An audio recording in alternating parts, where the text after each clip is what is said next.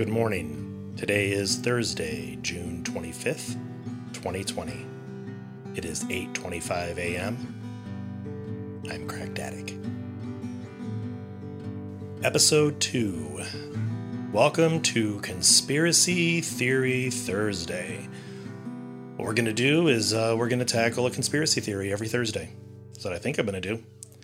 And so some of the stuff we're going to cover in future weeks include some of Donald Trump's favorites, like Joe Scarborough. He's repeatedly brought up the theory that he killed one of his interns. Ted Cruz and the JFK assassination. When Ted Cruz was Trump's main rival for the Republican presidential nomination in 2016, Trump claimed that Cruz's father was involved in the assassination of President John F. Kennedy. One of my favorites, windmills. This is Trump's attempt to combat discussions about climate change. So his belief that wind turbines cause cancer. He's mentioned it many times, like that one. And then speaking of climate change, let's just talk about that. He actually claimed that the concept of global warming was created and spread by the Chinese in order to make U.S. manufacturing non-competitive. Love that. Vaccines. And that's, going to be a big one coming up, right? There's still a lot of anti-vaxxers, and Trump is one of them. He has claimed that vaccines cause autism. He still says this. And then during one of his debates in 2016, he claimed he had several employees whose children developed autism due to vaccination. And of course, we can't talk about Trump conspiracies without mentioning QAnon. So we'll get into that at some point. But in addition to, all the Trump stuff, I want to talk about some other favorites like flat earthers. There's still people out there that think the earth is flat. Love that one. The moon landing, that's a popular one. One of my favorites, the New World Order. Ooh. 9/11 truthers. I kind of take that one a little personally. And of course, there's the Area 51, Roswell, aliens, yum. And if I keep going long enough, maybe we can get into some bizarre theories, like, if you've never heard of this, hollow earthers. They think the earth is hollow. Fluoride mind control. Yep, that's our drinking water, everybody. The reptilian elite. They're living among us, and you know who some of them are. And how about this one? Prince Charles is a vampire. Prince Charles is a vampire. Smashing Pumpkins for you 90s music fans out there. So, but we're not going to talk about any of that today. Today, we're going to talk about not even a Trump one, although he did actually mention something about this, which I'll talk about. But how about chemtrails? You know what chemtrails are, right? It's those white, cloud-like trails that follow the jets in the sky. We've all seen them. We've seen them our entire lives. But we call them condensation trails or contrails. But the conspiracy says, no. These are trails of chemicals or biological agents being sprayed into our skies by our government for the purpose of, you name it, weather control, mind control, human population control. Well, if it's population control, then they're not doing a very good job, because the Earth had 2.5 billion people on it back in 1950, and now we're around 7.7 billion. So in 70 years, our population has increased by 5.2 billion people. That is an increase of over 74 million people a year. That is, of course, because more people are being born, about 40 million more a year than in 1950. And fewer people are dying. You would think that more people would die with all these chemicals in the air. So maybe it's not population control. Maybe it's weather control. Wouldn't that be awesome? Weather control? I'm not even going to get into it. Let's just say I have a vast knowledge of atmospherics and thermodynamics. It's far, far more complex than anyone imagines. It's almost impossible to truly predict, let alone control. The only way we're controlling the weather is with global warming, by continuously polluting our atmosphere. Okay, and that's another thing. I haven't mentioned it. We can get into global warming, but not today. So what was that other reason? mind control. All right. Trust me on this one. You do not need chemicals or biological agents to control people's minds. Our leaders and the media do a fine job of that without any help. I mean, that's really what conspiracy theories are for anyway, aren't they? They're made up by people that are trying to elicit a particular response from a group of people. That is mind control. They're trying to create fear and outrage. So then they can predict what you're going to do. Okay, they can create a boogeyman and then come in and save you from the boogeyman.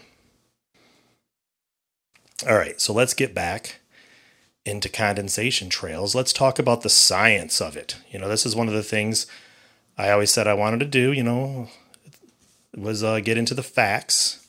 So let's talk about the science of it, the boring part.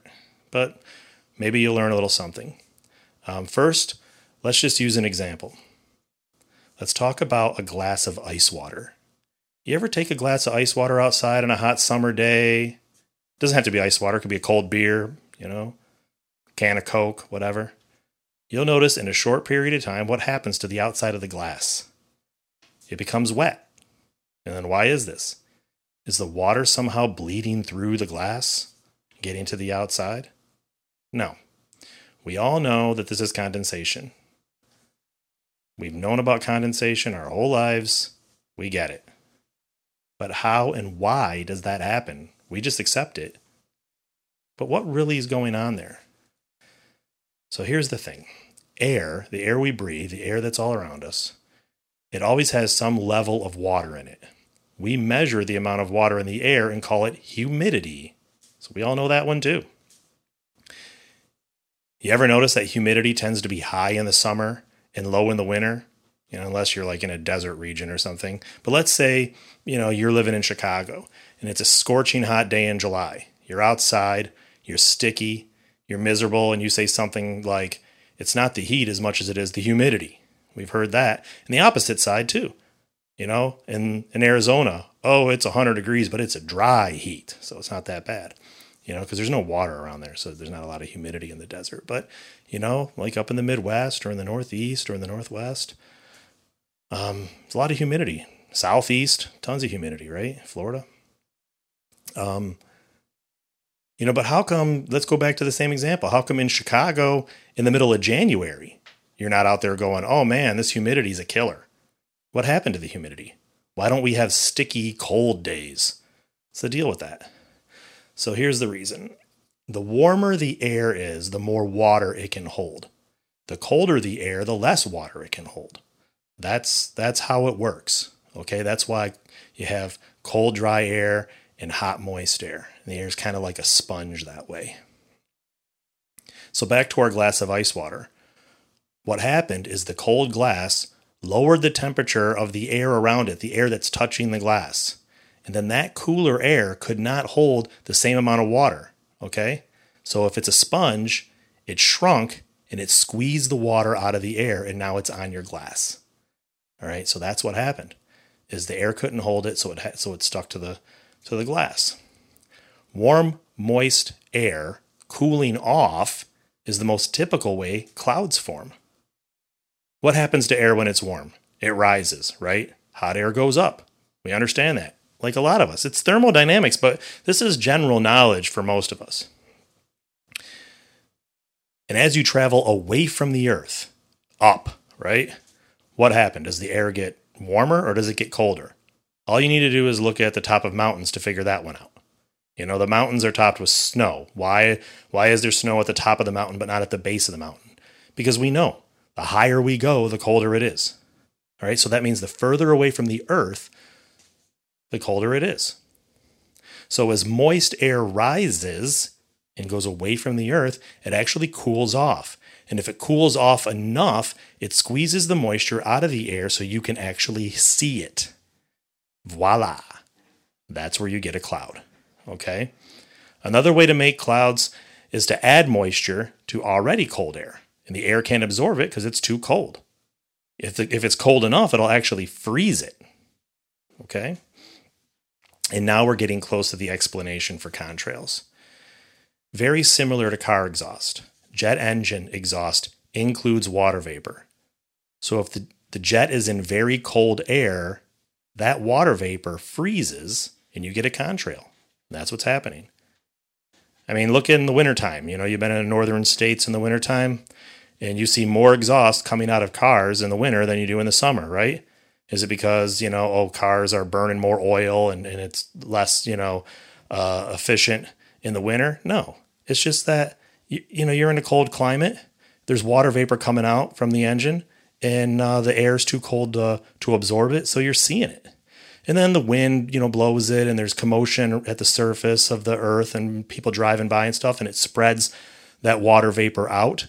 And when it spreads it out, it's over enough air that it can absorb it. Okay. So the amount of moisture in the air and the strength of the winds dictates how long the moisture will be in there, how long the contrails will stick around. I mean, the same thing happens with jets, but the air is much, much colder up there. So that's the basic science of it. Okay, but did we really need to understand like all of that and get into all of that to disprove chemtrails? Let's look at the common sense of it. First of all, it isn't just military or government jets that create contrails. Every jet creates contrails. Also, they don't just appear over the United States. They happen everywhere across the planet. I can personally attest to this as I have lived in other countries and have traveled extensively in all hemispheres of the globe. North, south, east, west. So for this conspiracy to be true, we need a cover-up of unmeasurable proportions. Governments need to be in cahoots with each other. All the airlines need to be involved. I mean, who's making this stuff? Who's making the chemicals? They got to keep their mouth shut. They must have top secret clearance. But what about the truck drivers that are transporting it? They don't know what they have. What about the people that would have to actually load this chemical agent onto the jet? All in on it? All of them? Let me tell you something about contrails in the government or the military. The military absolutely hates them. Contrails, believe it or not, are part of intelligence briefings. I know this from personal experience. Pilots need to stay below the freezing level. That's the altitude at which the air temperature reaches freezing. Okay? So in the summer, the freezing level is much higher, in warm areas. It's much lower in the winter, or in cold countries, it's much lower. Might be at the surface, in Greenland. Okay, or in the Midwest or in New York in January, the freezing level's at the surface. But in July, the freezing level might be 15,000 feet up before it actually reach 0 degrees Celsius or 32 degrees Fahrenheit. Okay, so we have to brief the pilots in the intelligence briefings. They have to know where to fly their plane. Can I fly at 30,000 feet? No, it's too cold. You're going to have a contrail. The enemy's going to see you coming miles away. Where do I got to be? Oh, you got to be under 10,000 feet. Something like that. Where's the freezing level? Where am I not going to make contrails? Where is it that the air is warm enough and can hold enough moisture that I'm not going to leave a mark in the sky? Okay? And if you don't believe me, just do some reading on World War II. You're going to see what I'm talking about. These pilots were getting shot down because the enemy saw them coming miles and miles and miles away. This is when people started first realizing about these contrails that became part of military intelligence. Okay, and then let's finally, back in 2016, researchers, chemists, geochemists actually looked into this. Okay, they actually did studies. They actually started doing this. There was like 77 of them or 76, something like that. They found no evidence of chemtrails, no chemicals, no biological agents coming out of these things, none of it. But I'm wondering why in 2016 there was such a need to do this. Could it possibly be because in 2016 Donald Trump tweeted that his first executive order was going to be to get rid of chemtrails? And you wonder why people believe this shit. So that's it. There's no chemtrails, the condensation trails. And I know that some of the conspiracy theorists will say, no, we believe in condensation trails, but those disappear right away. And the new ones are the ones that stick around for a long time. They've always stuck around for a long time. Sometimes they disappear right away. It depends on what the temperature is, what the pressure is, and what the winds are like. Okay? It's just like with clouds. All right? Clouds can form and then dissipate and all these different things. It's the same thing. All right? And then they might say, but there's a lot more. They're actively doing this. You can see them crisscrossing. Our population has gone up exponentially. Far more people are flying than ever before. You just got more planes in the sky, people. All right? So that's it. So, episode 2, done.